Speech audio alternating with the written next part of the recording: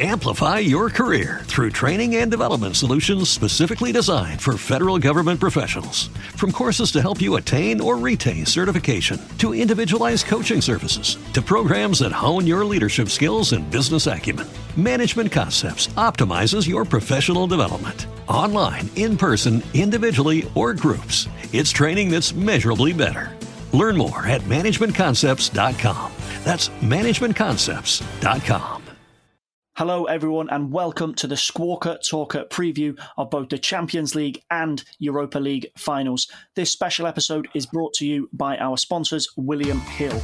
And don't forget, you can download the William Hill sports betting app to put the world of betting at your fingertips. That's available on the Apple App Store and Google Play. You must be over 18 to download it, and please gamble responsibly. All odds mentioned during the podcast were correct at the time of recording. Right then, the end of the season brings about two major European showpiece finals, and it's set to be an all-Premier League affair in Portugal as treble-chasing Manchester City take on Thomas Tuchel's Chelsea. That's in the Champions League final. Pep Guardiola's side obviously looking to secure their first ever Champions League. With Chelsea, they're aiming to bounce back from that defeat in the FA Cup final to Leicester City. We'll be taking an inside look at some of the key battles that are expected in that one as Kevin De Bruyne and N'Golo Kante go head-to-head in midfield. There's also an intriguing battle emerging with an England edge. Teammates Phil Foden and Mason Mount will also face off, and that's all to come in part one. And then in part two, we turn our attentions to Gdansk and the Europa League final. Manchester United boss Ole Gunnar Solskjaer aiming to secure his first title as the boss man at Old Trafford, and they find themselves up against La Liga side Villarreal and the serial Europa League winner that is Unai Emery. Right then, my name's Fergal Brennan, and joining me we have Squawker regulars, the Kingpins, Mohammed Butt and Harry Edwards. Mo, I'm going to go to you first on this. Two massive finals coming up in the next few weeks. Are you excited? I'm very excited, Fergal. Yeah, mate. Harry, two big games. Gdansk and Porto are going to be the host. We now know they're confirmed as it. Three Premier League teams involved. It was almost an all-Premier League setup, despite Arsenal losing to Villarreal. But it's set to be a really exciting end to the season, and it's still quite difficult to call how it's going to end up. Yeah, and it's good to see, a throwback to 10, 15 years ago where England were dominating the final stages of the Champions League, certainly. So it's good to see the Premier League back up there.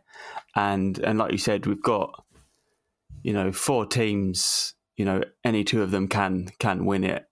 Continuing the theme with you guys, you two are both nice guys. Kingpins, we called you at the start, but really you're nice guys. That's what I'd use to describe you. And one of football's nicest guys is going to be on display in the Champions League final, N'Golo Kante. I don't know any football fan, any Premier League fan, any part-time football fan that even takes a fleeting interest in football that does not love N'Golo Kante.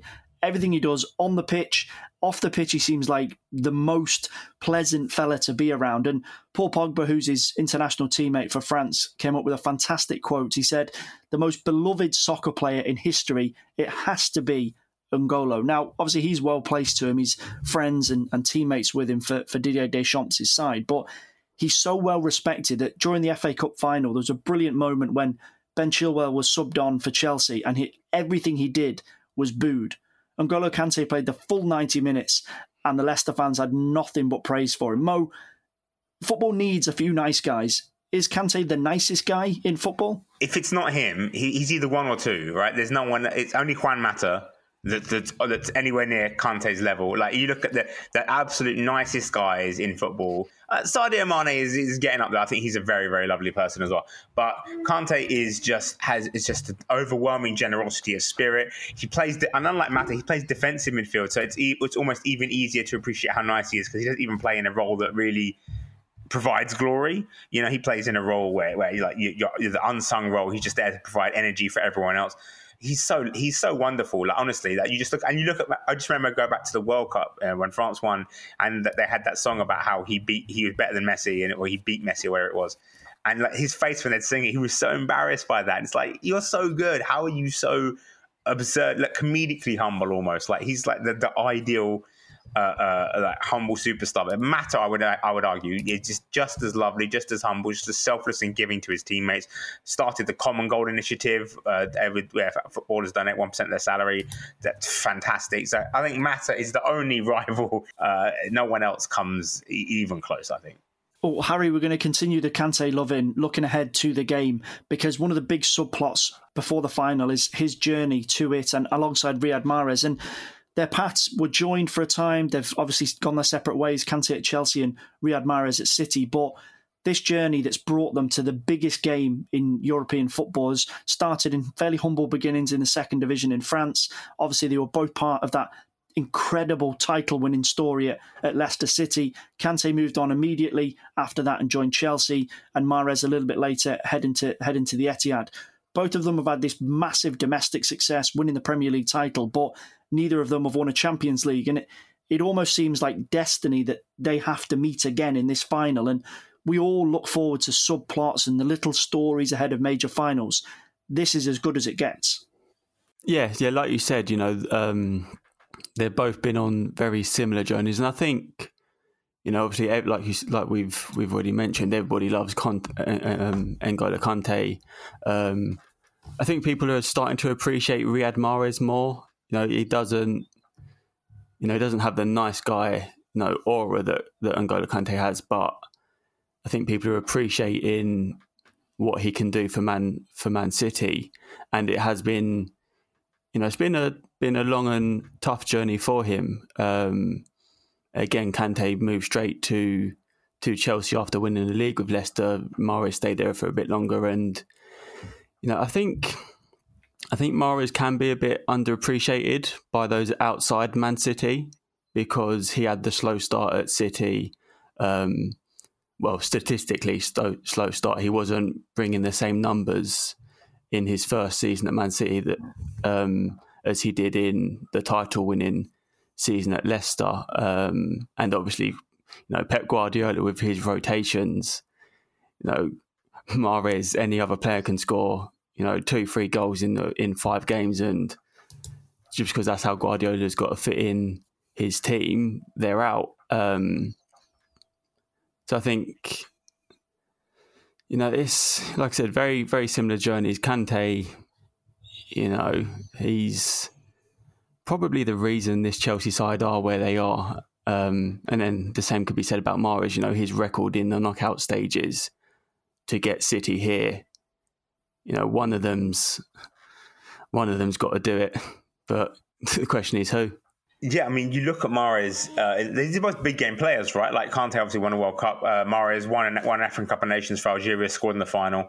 But then you look at them this season, obviously they've been forming distantly. Kante just devoured the entire Real Madrid midfield. The same Madrid midfield who had their sort of renaissance against Liverpool, you're thinking, oh, maybe they're not a bunch of old guys. They really did a number on Liverpool. Toni Kroos in particular, his passing was outrageous. Those guys didn't get a second to breathe against Chelsea. Kante was just all over them.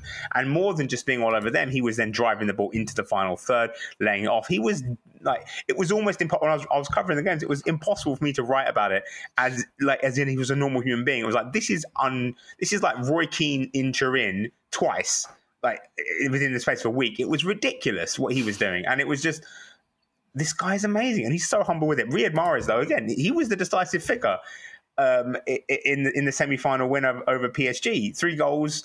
If anyone else had scored 3 goals in the Champions League semi-final, we'd be going, whoa! Literally only one player in history has scored more goals in every single 2-legged Champions League semi-final. It was Lewandowski against Real Madrid, and he scored 4 goals in one game. No one has scored more goals over a single 2-legged Champions League final than Riyad Mahrez, except for Lewandowski. That's how good he was. That's how decisive he was. And okay, fine.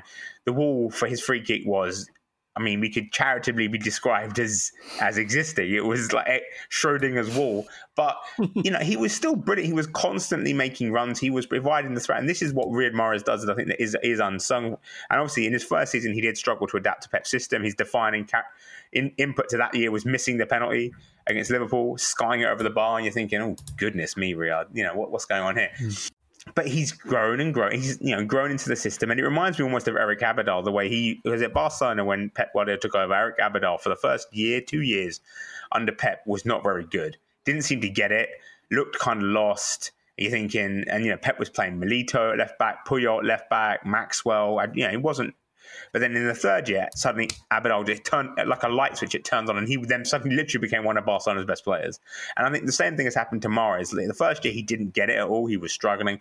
Second year he's really improved. This year he's just been flipping outrageous. He's been so good. It's whenever he plays, you're like, yeah, okay, that makes sense. He's been so good that it's like there's no room for Raheem Sterling in the lineup. Now I know everyone says that Foden has benched Sterling, and we'll get more into that later, but you would think, we got to play Foden, but then you can play Sterling on the right like he used to when Sane was bursting through. But there's no room for him because Mahrez is so lights out on the right. You can't play him there. It's like, this is how good Mahrez has been, and he's just so consistent and he's so decisive.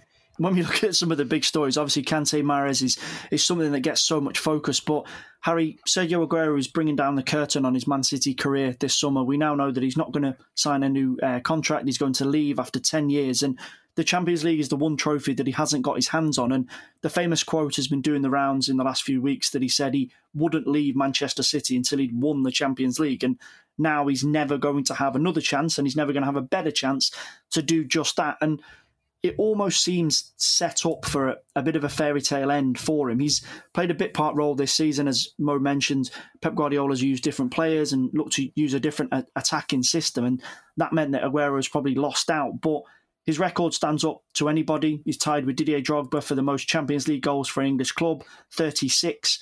A nice goal in the final would tip him over. And when you look at the situation that City have found themselves in, they've been so geared to winning the Champions League, and Aguero has been such a key part of that throughout all of these years. If you believe in any sort of magic being left in football, you believe in Aguero scoring.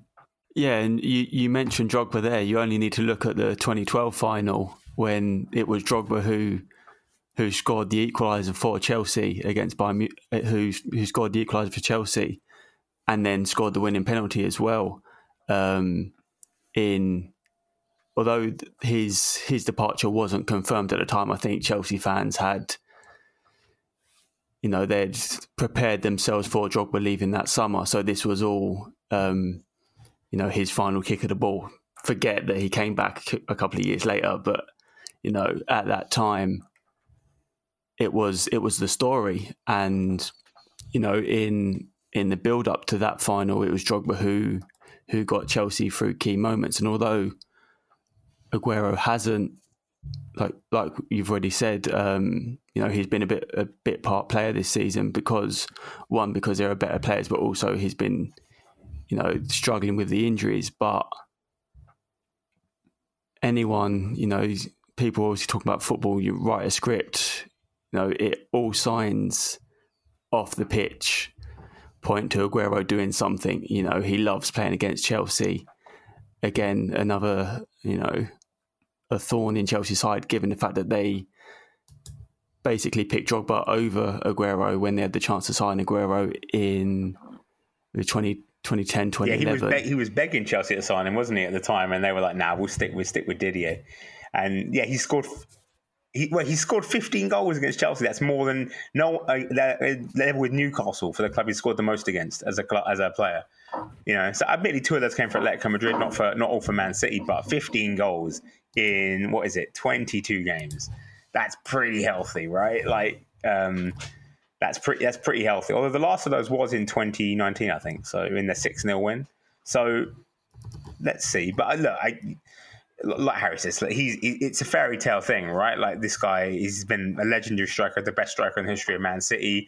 10 years ago was Aguero. Well, 9 years ago was the legendary when he won the league title for them with that last-minute goal. He's been immense. He probably gave them their first sort of iconic Champions League moment when he scored that hat-trick against Bayern Munich, which could have sent them through, but then didn't because Pellegrini didn't underscore or whatever that thing was. So, he's been a big figure, but in this season, he's barely played, right? He's been mostly on the bench, sitting around, whether through injury or just not selection. Pep hasn't been playing; he's been going strikerless. Again, more on that later. And it's just it's interesting to see. Like, we all want it to be a romantic ending, but will he even get on the pitch? That's my main. That's what I'm thinking. He's not going to start. We can almost guarantee he's not going to start. Right. The question then becomes: is he going to come on. And again, I would also probably say no. Like, unless it's really desperate and like Chelsea are winning 1-0 and there's like 5 minutes left, then Pep might be like, all right, go on, Sergio, like get on. But unless it's that, or unless City are winning like 3-0 and there's 5 minutes left, basically he's only playing for like 5-10 minutes maximum at the end of the game. If either City are way ahead and like just cruising and having a laugh, or if they need a goal basically, and he's like, oh, I'm getting desperate now, I may as well send you on. Because the way City have been set up this year, they don't need a striker. They don't want a striker. That's not how, I mean, they can play that way. We saw against Crystal Palace. He can still go. He can still score when he plays, right? But City, the main 11, don't play that way anymore, at least not this season. And so it's going to be funny because Guardiola is often talked about being a football romantic, but this is, he's completely anti-romance. He's like killing romance. Like, nah, mate, go away, Sergio. No, this is my team. This is my team. You're going to bet. You can come on for 5 minutes. It's fine. But he's done, he's obviously done for like in the 2011 final, Carlos Puyol, obviously Barca captain, the last time Pep was in a Champions League final. He was obviously injured. He'd been injured all season, had injury problems, kind of like Aguero this season, was still a totemic figure in the locker room. And Guardiola brought him on for the last 5 minutes for Eric, right at the very end, just to bring him on when Barca were already 3-1 up. So again, if City can get into a comfortable position and be 3-1 up, yeah, we'll see Aguero come on and it'll be lovely and fans will cry and he might cry, maybe not. Unless it's that situation, he probably won't even play. It's Pep is anti-narrative. He's anti-narrativing.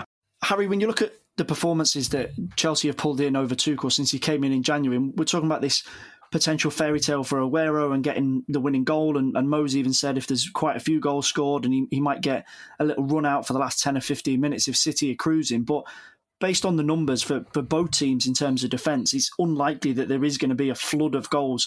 John Stones and Ruben Diaz have formed this fantastic partnership for City, 13 clean sheets in the 20 games that they've completed, a full 90 together, just 8 goals let in. And then Chelsea, on the other hand, it has notably improved under Tuchel, but Edouard Mendy's just 1 clean sheet away from the most ever clean sheets kept in a single Champions League season. That would be a big record for him to break. And when you look at the two teams, they have a huge amount of attacking flair and potential to score goals, but their respective defences are so good that it's hard to see a situation where we're seeing 4 or 5 goals scored in the final. For both teams, the defence has been really important this season. I think for Man City, a bit like Liverpool in the Premier League when they won it, it took a couple of years. They had the attacking trio, but they needed Virgil van Dijk. Man City, they have everyone, let's just say, but they needed Ruben Diaz. He was the final piece of that puzzle, and he's brought order to their defence, whether he's playing alongside John Stones, who's having arguably his best season at Man City so far, or if Aymeric Laporte comes in, even after weeks, months out, it looks like he's never left. And then Chelsea, defence was the biggest problem under Lampard. You had, like I said, they had the strength in the attack, the players that they bought over the summer, and it works to an extent. If you can play what I think I'm alone in calling Vindaloo football, we'll score one more than you. What a banger! What a banger! Shout out to Fat Les. Get that trademark now. Yeah. But Chelsea, Chelsea weren't scoring. So the defence, and last season Kepa wasn't. He had his moments where, unfortunately, he was at blame. And you say about Mendy's been brilliant. Do we say that just because he isn't Kepa and the standards are pretty low? Maybe a little bit, but you've also got to give Mendy the credit he deserves. He's got the best save percentage in the Champions League among those who have made 10 or more saves. So no one save wonder. He's made 30 saves from 33 shots on target. So of the 4 goals that Chelsea have conceded, he's only let in 3. One was a Karim Benzema wonder strike. What Mendy has, so if I could just jump in, what Mendy has, I think that Kepa doesn't is it's also what Ruben Dias has that John Stones and Laporte doesn't, is that I think he's a communicator. I think he's very organised, and I think that is so important. We did an interview. Jake Wentworth did an interview with Jose Font where he talked about him, and obviously Jose Font has basically mentored the two best centre backs in the Premier League. The most recent ones, Virgil van Dijk and Ruben Dias, and he said that what defines them, what they share, is communication. Their concentration is very good too. Concentration is very important, but they're communicating. They're always communicating, talking. Where's this? Where's that? Whenever you hear Rio Ferdinand talk about how great his Man United defences were, it's always about, we always communicate. Me and Van der Sar, me and Vidic, we're always talking. I don't know that's what Mendy does. I assume that's what Mendy does because the effect he has on the Chelsea defence. I know that's what Ruben Dias does because Jose Font said so. And I assume that's what Mendy does. And I think that's what Thiago Silva brings as well a little bit when he comes in. I mean, because I think actually as a 1v1 defender, I think he's pretty rubbery still. We saw West Brom have had great fun with him this season. But as a communicator, he's next level. And you look at Azpilicueta's always playing. Wing back, right back, centre back. Azpilicueta is, and we know he's a talker as well. I mean, you can hear him when watching the games. So communication is the key that I think has unlocked Chelsea's defensive power, and it's also definitely the key that's made City such a formidable defensive unit. And that a bit, and it's been quite ironic as well because this is the one season where we can hear them communicate. Like normally, the fan always drowns it out, and it's almost a case of maybe not having fans in there has helped City with this communication. Maybe if they couldn't hear Ruben Dias as clearly, maybe they would still be a bit of a mess. I mean, Chelsea, I don't know, but it's just funny how communication is such an underrated part because you never think about like talking to your teammate. To use a Chelsea example, John Terry, right? When you think of, what made John Terry a great defender? Well, he was fantastic at tackling, fantastic in the air, and he could ping crossfield balls with his left foot, amazingly enough, like easily. What made John Terry a great defender was that he was yap, talking to everybody, telling everyone where to stand, and organising, which he learned from Ricardo Carvalho, Marcel Desailly, some of the best mentors you could ask for. So communication is what's so important to the defences, and I think Mendy, Ruben Dias, I think they've really brought that to the Blues. Obviously, we've talked about the situation with Kante and Mahrez and how their careers have followed a similar path, Aguero's fairy tale. But an interesting subplot, Harry, that's coming in terms of the build-up to the final, which will have England fans licking their lips ahead of Euro 2020 this summer, is Phil Foden versus Mason Mount. And one of the best parallels you can draw between them, 2017 was a fantastic year for England at an underage level.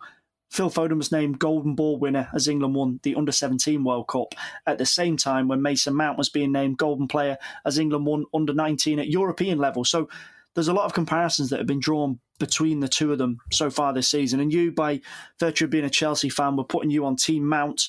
Mo, that means that you're going to have to be Team Foden. We're going to go with Mount first because given the fact that he's ending the season so strongly, he's had to kind of put up with these rumours of the situation with Frank Lampard before he was sacked as his position as Chelsea boss.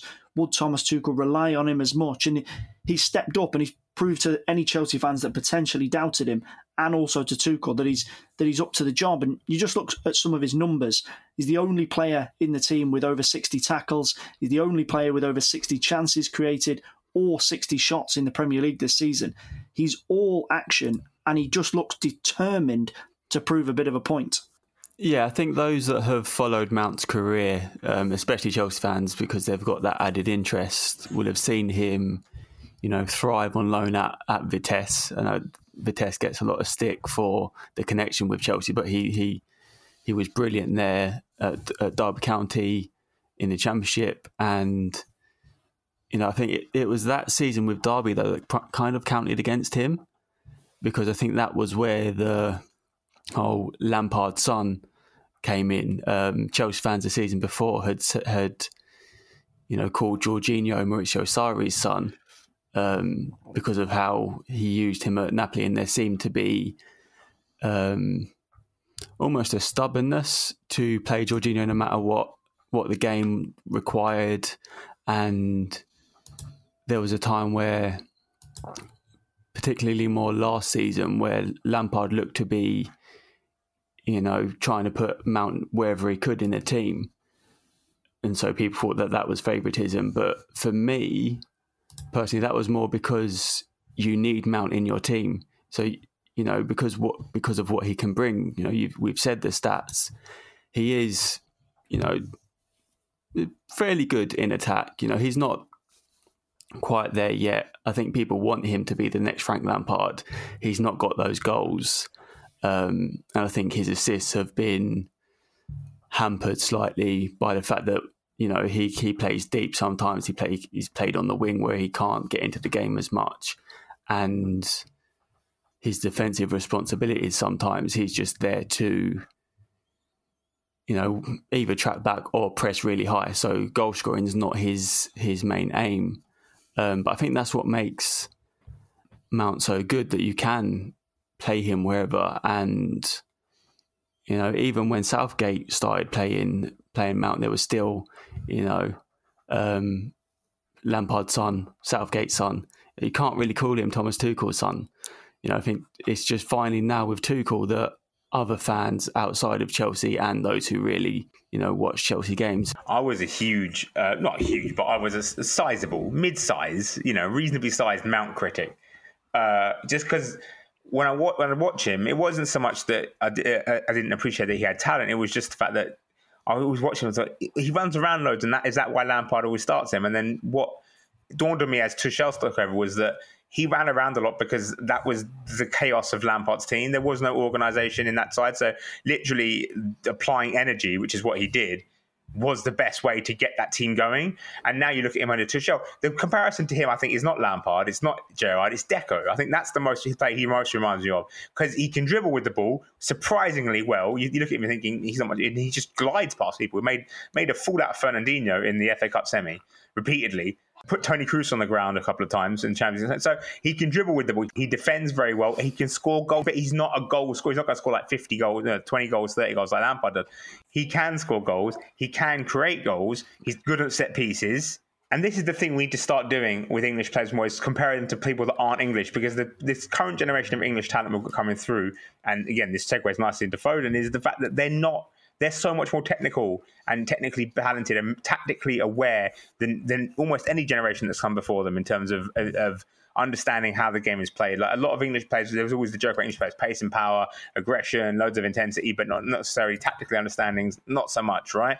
That was the sort of stereotype that English players had fallen into, especially midfielders. Gerrard, Lampard, great examples. But, this new generation of players, man, they're different gravy. They're completely different. And I think that Mount genuinely reminds me of Deco. And I just think he's impressed me so much. I was a critic. I am now a full believer.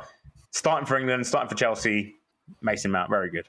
We've kind of put you down as de facto Team Foden as well, Mo, because obviously Harry with his Chelsea connections is going to back Mount, and the performances that he's had this season, you can see where that comes from. But there's arguably no better example of that point that you mentioned about English players being criticised for a lack of technique over the years.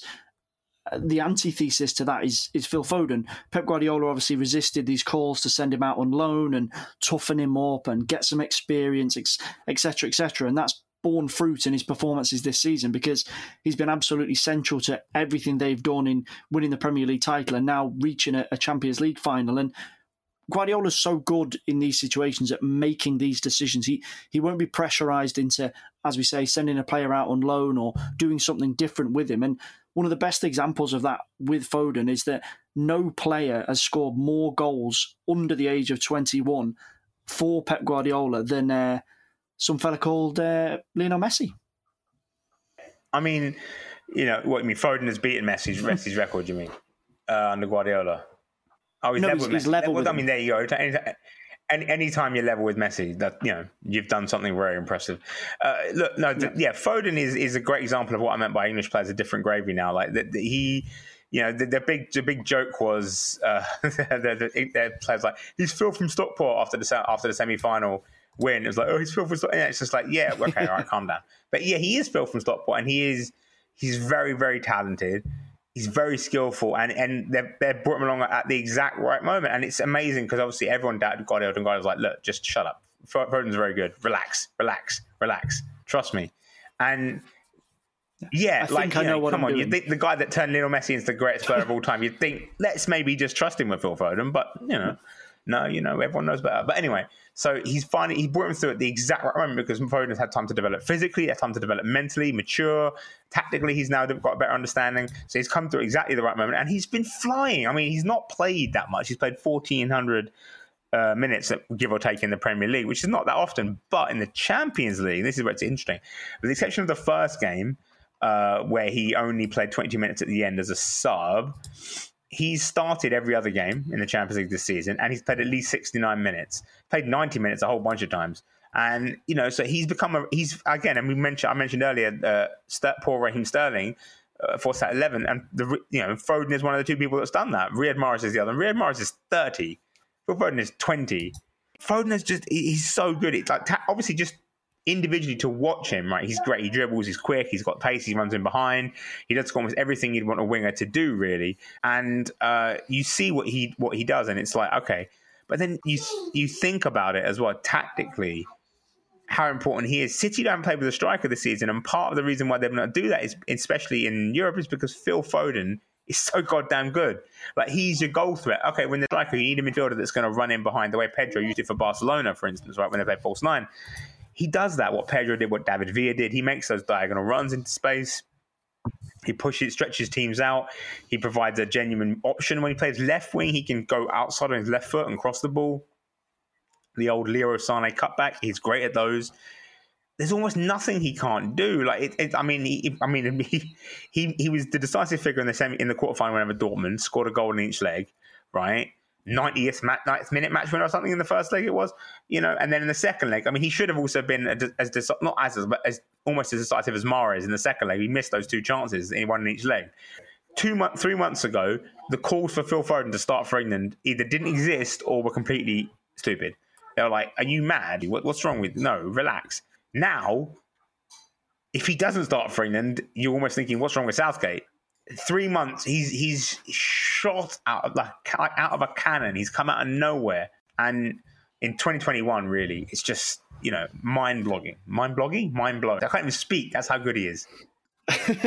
And the markets think that it's pretty tight between them. When we look ahead to Euro 2020, as you say, they're both expected to be in Gareth Southgate's squad. And according to William Hill odds, Phil Foden is 5-1 to win the Euro 2020 Young Player of the Tournament, and Mason Mount just behind him at 6-1, alongside Chelsea teammate Kai Havertz. For the overall player of the tournament, Phil comes in at 20-1. Mason Mount's a bit further back at 33-1, but there's still a running Chelsea link. Romelu Lukaku 20-1 and Eden Hazard at 25-1. Right, predictions, the tough one. Harry, we're going to go to you first. The Chelsea angle.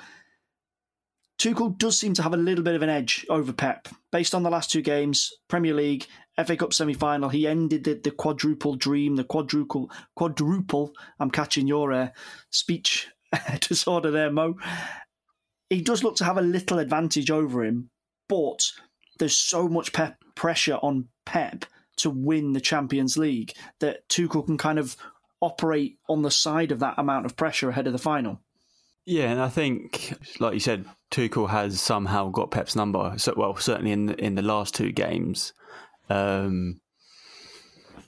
Chelsea, something that we haven't seen in the past few matches, not against City. Chelsea took their chances against Man City, both in the FA Cup semi-final and in the Premier League game. Everyone for the Premier League game certainly obviously talks about Aguero and that Panenka, which, allowed Chelsea to then get back into the game and take their chances. I do also think, though, that Man City will probably be more buoyed by form in recent weeks, by the fact that they are Premier League champions. Chelsea, just looking at the game against Arsenal and the FA Cup final against Leicester, they're, that Tuchel long-term new manager bounce has kind of hit a slump. It's all about how Chelsea now get over this. We've seen two games where they've struggled to score against a team that can defend. I know, obviously, Man City won't set up to defend. They'll be more open than Arsenal and Leicester were.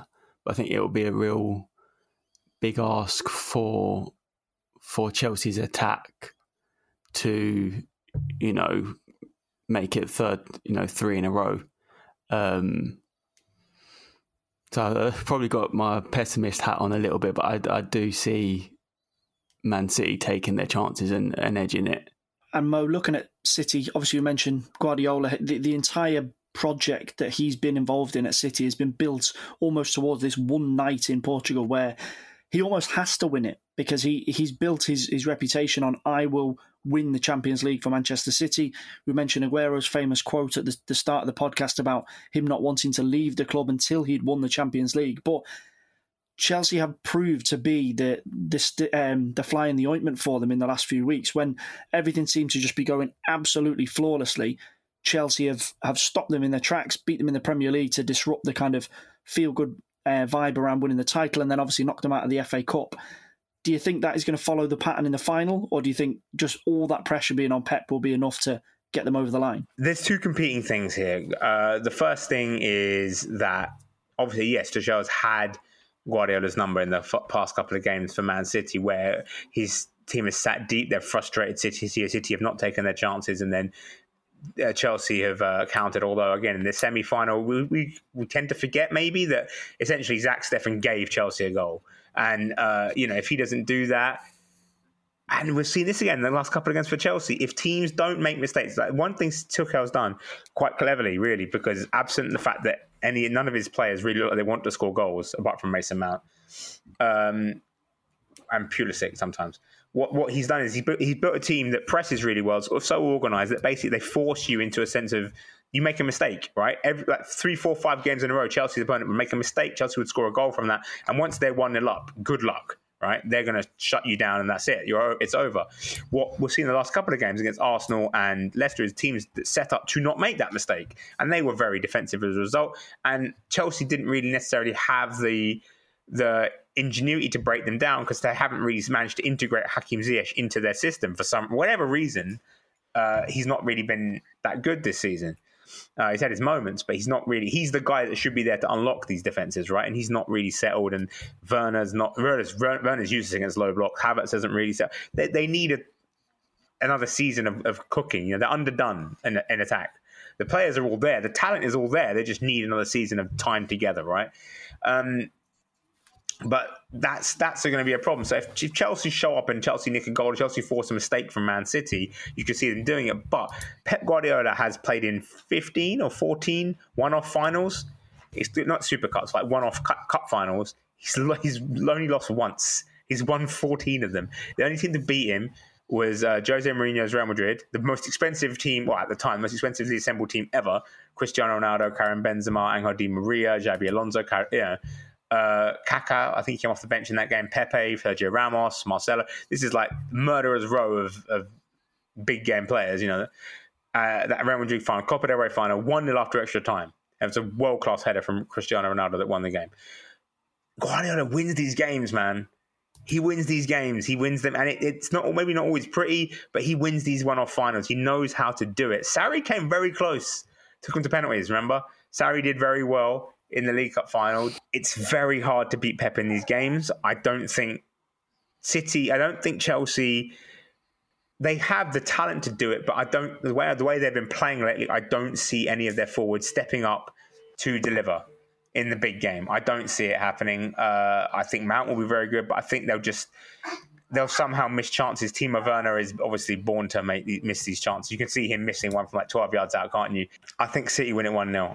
I'm going to make it 3-3. All the signs just seem to be pointing between him finally getting his hands on the Champions League as Manchester City boss.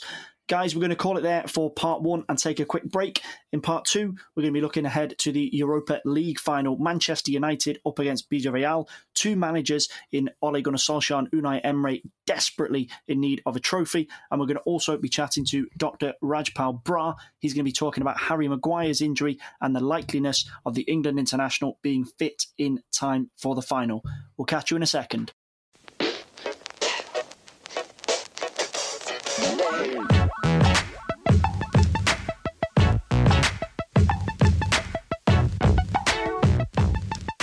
Hello and welcome back to the Squawker Talker Champions League and Europa League preview podcast. This special episode is brought to you by our sponsors, William Hill. We've already touched on the Champions League final and all the pressure surrounding Pep Guardiola ahead of a big, big night in Portugal. We're flicking our attention over to the Europa League now. Manchester United up against Villarreal. Mo, we'll start with you on this. Raj, we're joined by you to look at Harry Maguire's injury and preview United's situation going into the final. But United have been quite solid in the Europa League this season, Mo, and quite an impressive record in 2021. They've not lost a Premier League game, having had a Thursday night and then playing on the Sunday. So there does seem to be a bit more steel in the team, reacting to European football and then the demands of turning that over 72 hours later and playing in the Premier League. But ultimately, it does all come down to this. There's no cup competitions left. The race for top four is essentially over. It all comes down to whether Solskjaer can cope with the pressure of a big final. He knows, United fans know, that he wants that first trophy as United manager, and there's the potential for the first European trophy for them since 2017 when they won it under Jose Mourinho. All the pressure is on United and Solskjaer, and very little of it on Villarreal. Yeah, it's a weird lopsided final in that way in terms of expectation. No one thinks Villarreal are going to do anything, which is weird because they've got Mr. Europa League as their manager. But with United, they've done really well to get this far, and they've got a really high-powered attack, right? Like a really high-powered attack. Edison Cavani, phenomenal semi-final against Roma. They're really, really impressive. The midfield is kind of ropey. It's kind of whatever. Like it's a bit. They're workers. They're hard workers. Scott McTominay, Fred. They're not exceptional, for instance. But that's generally been enough this season because the attack has been so good and the defense has been so good with Wan-Bissaka, with Harry Maguire, with David De Gea and Dean Henderson. The big thing is Harry Maguire is not going to play the final, so that's going to condition a lot of. Can United rely on their defence if Maguire isn't there? Now, I think Tuanzebe should be given the start, alongside Victor Lindelof. Let's see if it's him or it's Eric Bailly. I mean, we'll see. That's going to condition a lot of it. But, United definitely need this win. They need a trophy under Solskjaer because they've made so much progress since they signed Bruno Fernandes, right? The Bruno Fernandes era, 2020 to now. They've made all this, but they've become a legitimate side again. They're a genuine threat. They're second in the league, comfortably second. They've been really good to great at times this season. They've had moments where they've not looked very good as well, but they've been really generally pretty impressive. But all of that progress, as Spurs will attest to, means nothing if you don't win a trophy. You can progress up the league all you want, up the coefficients all you want. If you don't win anything, what does it even matter? I mean, United fans do not need to be told about the virtues of winning trophies. So Solskjaer really needs this. On the flip side, Unai Emery, I mean, he's a great coach and he's done really, really well with Villarreal.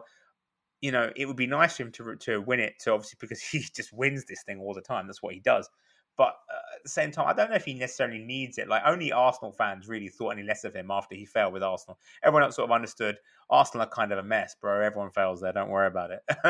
Whereas, I think it's the narrative of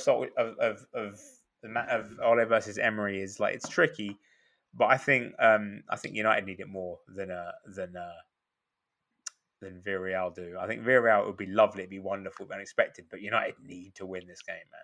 Raj, we'll look at Villarreal in just a second, but as Mo said, you look at Solskjaer and the potential of this narrative of him up against Emery in the final is obviously a bit of a subplot to the game itself. But you look through that United team and this crop that Solskjaer has developed, particularly in the last 12 to 18 months, in terms of a major trophy, a lot of them haven't won it. This, for some of them, will be their first major final and trying to make an impact. A lot of them are obviously going to go away then on international duty for the European Championships and the Copa America this summer. So this is an opportunity for players who either haven't played in a final for United or haven't won a trophy at United to feel what it is like to go into that. And mentally, that's going to be a bit of a question mark on certain players before the game.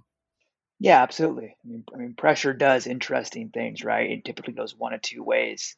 You can go the Barcelona-Liverpool route and capitulate, or you can rise up to the challenge and meet that pressure and become a better player, right? And like you said, though, the only way to know it is to go through it. And so being in this high pressure situation will help prepare some of these guys either for the Euros or just for the rest of their careers in general.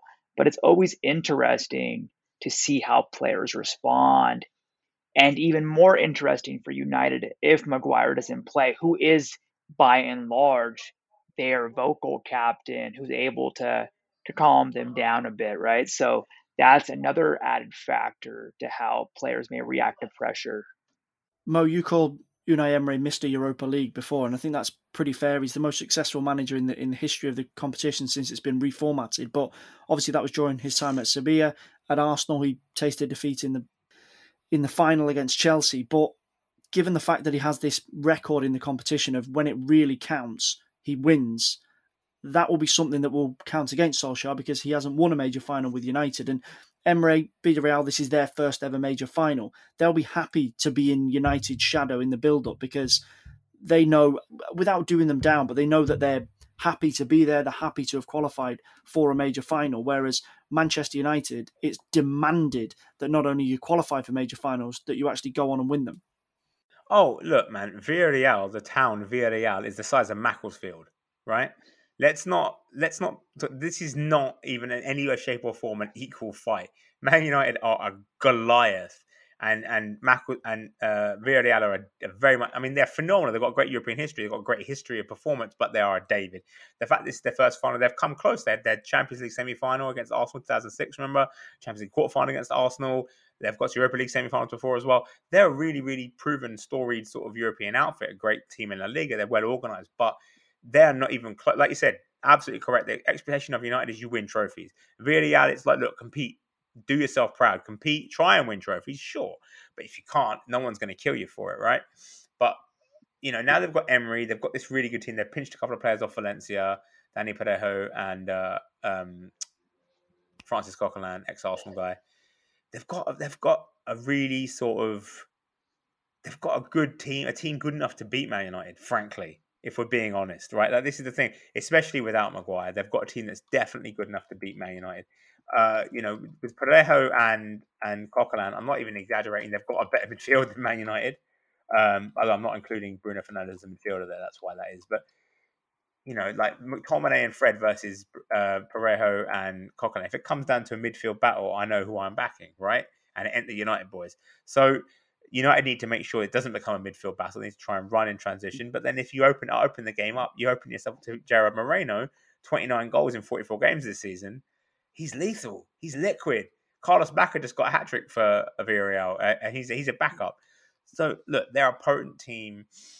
They're not expected to win much, but they can absolutely win this game. They can absolutely hurt United. And if United aren't focused and not on their game, they're going to have to, like Raj says, it's going to be interesting to see how they deal with pressure. We've seen before Rashford deals with pressure pretty well, right? We've seen he can handle it. Cavani, we know, can handle pressure. We've seen him do it so many times for many, many clubs. But everyone else, we don't know in a final. I mean, Bruno Fernandes has been absolutely incredible. But again, we've not seen him in a final. Remember, Thierry Henry was one of the greatest players of all time. But in finals, he was not very good. So we don't know if Bruno Fernandes is going to show up. Pogba, we've seen show up as well. Sorry, I forgot Pogba. World Cup final. So we know he can handle it just a bit. But, there's a few guys that can handle it. But vast majority of them, Wan-Bissaka, very good. What about finals? Luke Shaw, same thing. David De Gea actually won this competition almost over a decade ago now with Atletico Madrid. I think it was 2009-10, I want to say. He won it when he was like 19. So, he's been there, but that was almost so long ago. It's like you can't even count it, really. Like, he's a completely different player now to the one he was then. But there is a core of United players that know what it's like to handle the pressure. The others are going to be important because they have to match the level. And of course, the key thing, again, I come back to it, is the midfielders aren't any of the players that have proven they can handle pressure at the final. And that's where I'm really worried for United. And Raj, as Mo said, when you look at the United team, that there is still a bit of a question mark over so many of them and their performances in finals. And then when you look through that spine of the Villarreal team, Pau Torres and Raul Albiol at the back, Albiol's been around the block. He's played in Serie A, La Liga. Pau Torres is one of the most highly rated defenders in Europe. Coquelin, very experienced. Dani Parejo has been around in La Liga for well over a decade. And then Moreno up top, who's on absolute fire and probably in pole position to be Spain's number 9 at the European Championships this summer. So there's plenty for United to be maybe not fearful of, but certainly wary of, given the fact that they have those players running right the way through the middle of the team. There's the real scope to cause United plenty of problems. Yeah, absolutely. I mean, I think we saw in that second leg, even versus Arsenal, which was a high pressure match in which if they give up one goal, they're out at least in the second half. And so they're also they've been tested more recently in that pressure than Manchester United have. And like you said, they responded quite well, especially I think Albiol, especially Coquelin, who made a couple, you could say potentially, game saving tackles in the box. And so, you just see the way they play, they're composed, especially I watch Albiol play. He's very tricky. He's very good at baiting the refs, but he understands how to let the pressure off his team. He understands the little nuances of how that affects the flow of the game and how sometimes getting the ball back, winning that possession, getting a free kick can just help settle the team, right? And so it's those little things throughout the game that can help you deal and mitigate some of that pressure so things don't then snowball into something far worse. And versus a Manchester United team, like Mo was talking about, who's trying to hit you quickly on the break in transition, right? You need someone who can settle your team down in that regard. Raj, looking at the Maguire situation in terms of his injury, Ole Gunnar Solskjaer has been quite straight when he's been asked about it by the media. He said he'll give Maguire every opportunity to be fit in time for the final, but ankle ligament damage suffered at the start of this month. He's missed the last two games, which, as Mo touched on before, they've lost, and they've really struggled without him, not just as a defender, but as an organiser and as a leader. Just looking at the injury itself before we get into how United react if Maguire does miss out, what are the chances? Solskjaer, as I say, is being relatively cagey, but the signs don't look good. But we know that Maguire will do anything he can to be fit in time to lead them out. Yeah, it's tough. So he has what's called a high ankle sprain. Typically, that takes about 4 to 6 weeks. He has 17 days to get back from that. Now, there are protocols where you can come back quicker, but it comes with a much higher risk of re-injury, and that also doesn't mean that the player is going to be himself when it comes to movement, right? And then also we know that he has Euros coming up. What if he does get back and re-injure himself, then he's out for that, which is obviously a risk factor. Also, what if he comes back and he's not himself during the game? Do you use an early? I mean, do you risk using an early sub on him and then completely kind of messing up your cohesion on the pitch as well, right? So there's so many factors here. I'm sure Maguire's gonna want to come back. I'd be very surprised if it happens. I mean, I think it's almost like 70%, 75% chance he's not back for all those reasons. I mean, yeah, this is what you mentioned about using early sub is the key, right? We've seen this so many times where you rush a player back for a final and they're just not ready. And like Diego Costa in the 2014 Champions League final against Real Madrid is the big one, right? The one that always stands out to memory. When he was their talisman at Atletico Madrid that season, they rushed him back from, I think it was a hamstring problem. He was not fit. Played like 5 minutes, and then they had to go off. And it was just like you wasted a sub. And then that sub would have won them the game because then they could have brought on Adrian later in the game for David Villa, who was exhausted, and they could have better counter-attacked, and they wouldn't have been so defensive, and they wouldn't have conceded the corner that led to the equaliser, that led to them losing the final. So, it's that was a dramatic example, but that's, if you start Maguire and he's not good, and because he's not the most mobile anyway, let's just put that out there, even when he's fit, right? You start Maguire. Have you heard of Samu Chukwueze, right? If you watch this guy play, if Maguire's not on it, Chukwueze will just injure him again just by running past him. He'll adjust to try and catch him, and he'll just hurt himself again. So Maguire has to be 110% fit for the final to play, I would argue, against teams with Jared Moreno and Samu Chukwueze that has that kind of movement and emotion. And I don't think, from what Roger said, I don't think he can be 100% fit. Mo, you said before that your pick will be Axel Tuanzebe to slot in for him alongside Lindelof, but the likelihood is that Solskjaer will probably go for Eric Bailly. Whoever comes in, it is going to be an issue because Maguire is so important. Will whoever comes in affect who plays in front of them? You said before it's likely to be Fred and McTominay, particularly without Maguire, to give that extra kind of shield of security because it's going to be an inexperienced defender alongside Lindelof. If he goes for Bailly, does it have to be Fred and McTominay, or can he roll the dice and maybe be a bit more progressive with his midfield in front? Well, I mean, this is the one thing like Maguire, Bailly is by far the most athletic Man United defender. Well, him and Tuanzebe are both quite athletic, but you could argue that maybe you could only start one of Pogba or Fred and one of McTominay and Fred, sorry, and you could put Pogba deeper because maybe you have a more athletic defender to cover for it. But at the same time, I don't think you would do that necessarily because I think at the same time you need that solid base. And Pogba has shown in the last few months that he's been really good pushing further forward from that more advanced role, playing deeper. It's a different kind of role you're asking Pogba to do, and I think in big games especially, it's always kind of tricky because you're exposed to the press in that deep position. Pogba's not very press resistant. He's too tall for it, frankly. Like the only press resistant tall player in the world, I think, is Busquets. Everyone else, just you press them and they just kind of struggle a bit if they're really tall. And I just think you look at it and you're thinking Coquelin will just be all over him, right? If he plays in that deeper role, Coquelin just be hitting him constantly, pressing him as soon as he gets the ball. And then if Pogba doesn't have time and space on the ball in that deeper role, then what's the point of playing him there if he can't pick his passes? So you're better off playing Pogba more advanced, I think. McTominay and Fred, I mean, it's the best of a bad situation, really, isn't it? Like, they're both workers. They're both hard workers. They can at least be trusted to sort of harry the Villarreal midfielders, but they're not going to be able to progress the ball very well. But I think the thing is, because United don't have a defensive midfielder really of note, a true defensive midfielder like a Declan Rice or a Wilfred Ndidi, they can't afford to take that more of a risk. Like, Matic, you can't put him in that situation because... I mean, God, that's such a risk, right? Well, he could theoretically do well if he suddenly rolls back the years and plays like he did in the semi-final. He played really well, but like that's a risk because if he doesn't roll back the years and have this amazing performance, you're opening yourself up to get absolutely hammered in there. And so it's a problem you're not going to have to solve. I think it's a problem that will be solved by the most pragmatic solution, which is just McTominay and Fred.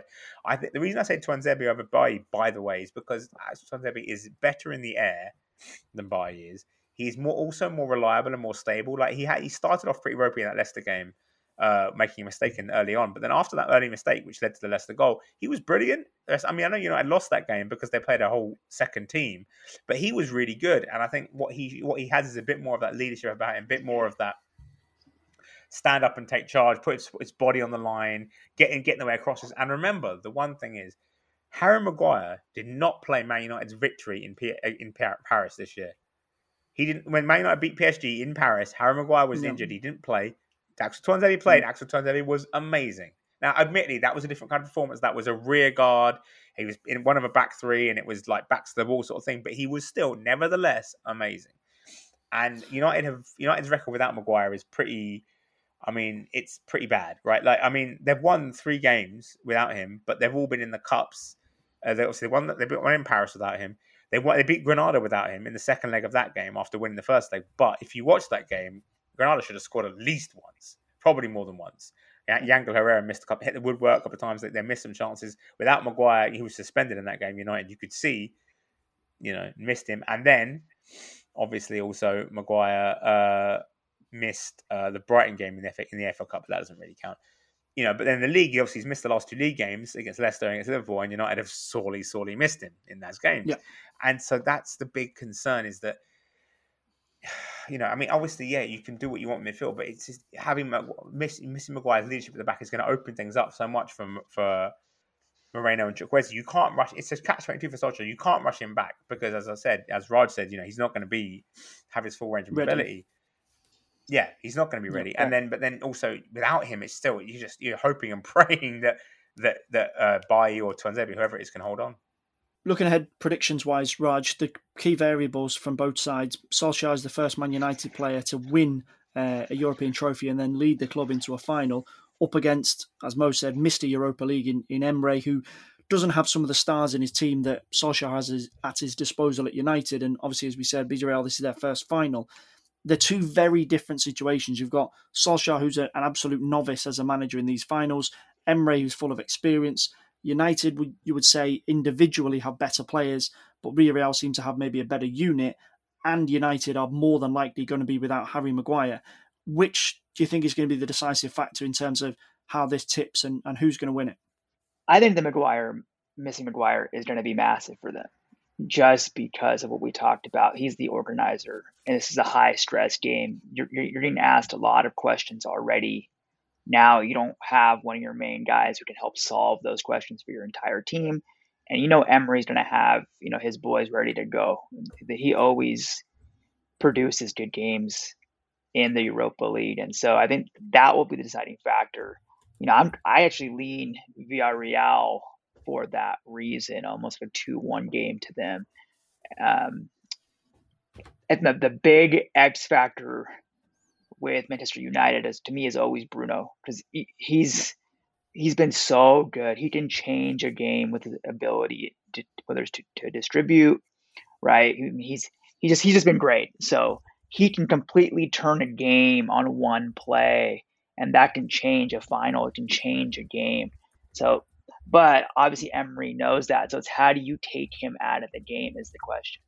Mo, yourself, you've kind of put the case forward for United and then taken it away and then put it back forward again. And heading into a big final, it is obviously tense. And Solskjaer, as you mentioned, in terms of experience as a manager in finals, he doesn't have it. He has it as a player.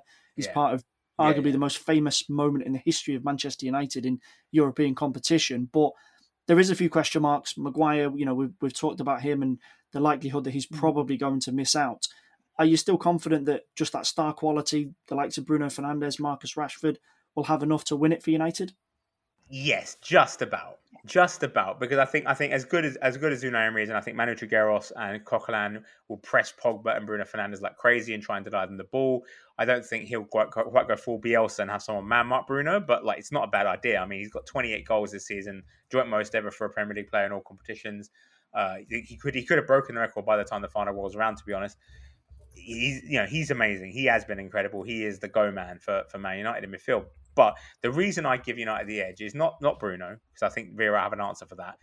It's not Pogba even. I think it's Edison Cavani. I think that's the difference, because look, Mason Greenwood's very talented, great sharpshooter, but he's also 19 years old. He's 20 years old, very young, inexperienced. Marcus Rashford is utterly incredible and phenomenally clutch, but he's also carrying about 6 different injuries. He hasn't played without pain for 2 years. I think he just needs 2 months of just solid rest. Just leave him alone on a beach somewhere to chill. They're not going to happen. I don't know how fit he's going to be. He's carrying so many injuries. Cavani is utterly world class. Probably can't go for a whole season anymore because of his age. But look at him in the semi-finals, 4 goals and 3 assists over the 2 legs against Roma. He's devastatingly good. He's so intelligent with his movement. He's so sharp when he gets the chances to score goals. He can take different kinds of finishes, left foot, right foot in the air. He can run in behind. He can attack the ball in the air. He can come short. And I just think that's going to be the difference. A genuine world-class striker. Now, I mean, Moreno's playing very well. Rashford's playing very well. Bruno Fernandes is playing very well. Edison Cavani is a world-class striker, one of literally the 5 best strikers in the world the last 10 years. He's a bit older now, but there's still the quality is still there, and I think he's going to be the difference. I think ultimately it'll be like a cross, whatever it is, and he'll be the decisive factor. I think United will win 3-1. I think it'll be 2-1 for most of the game, and then they'll probably nick one right at the end to make it seem more comfortable than it actually was. But I think United will win 2-1, and I think Cavani will score at least once, probably twice. Okay, I'm going to go with Raj. I can see Villarreal just nicking it, and I think the thing with Emery in terms of the Sevilla finals that he won, I think 50 to 70 minutes is always such a key portion of any final. And I think when Sevilla did win those games, that was when they won it, because they never panicked, and Emery won't panic, even though he knows Villarreal don't have the experience that Sevilla do. He won't. Even if Villarreal are behind, he'll back his players to come good. And I just think if the situation is reversed on United and they start to feel the pressure because the expectation is on them, they might just start to crack a little bit. Mo, I'm sorry, but that's just the way I'm going. No. I can actually see your point. And of course, the one downside to starting Cavani, it's not really a downside, but it's that all your eggs are on the pitch, or all your best players are already on the pitch, right? Well, no, maybe not actually. Sorry, maybe Greenwood will be off the bench actually. If it starts Cavani, Rashford, Pogba, Fernandes, Fred and McTominay, yeah, Greenwood will be on the bench to come off the bench maybe. So maybe there'll be a little bit of hope for a game changer. But yes, obviously Solskjaer, the Man United manager, is not going to necessarily. He can't read a game like Emery. Emery's a genius at reading games, makes adjustments all the time, really, really good. Like you said, he always adjusts very well. He beat Liverpool in a Europa League final with a backup right back scoring twice. I mean, what more can you say about a man who does that? He's special, but I think ultimately United will have literally just got too much firepower for him. Villarreal will suffer, but at the same time, Samu Chukwueze up against... Luke Shaw's been very good this season, but Samu Chukwueze running at Victor Lindelof, just... Yeah, that's going to be fun. It's a terrifying thought. Okay, I think that seems like the perfect point to end it on. Mo's silence and his worrying about Victor Lindelof. Mo, Raj, thanks so much for your time. No worries. Cheers. That's it for the Squawker Talker Champions League Europa League preview podcast. Thanks so much for listening, and we'll see you again very, very soon.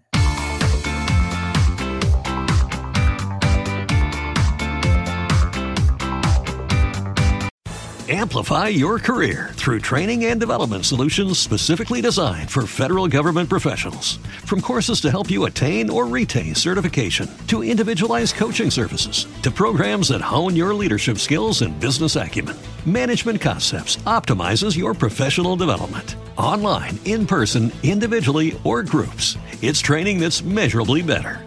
Learn more at managementconcepts.com. That's managementconcepts.com.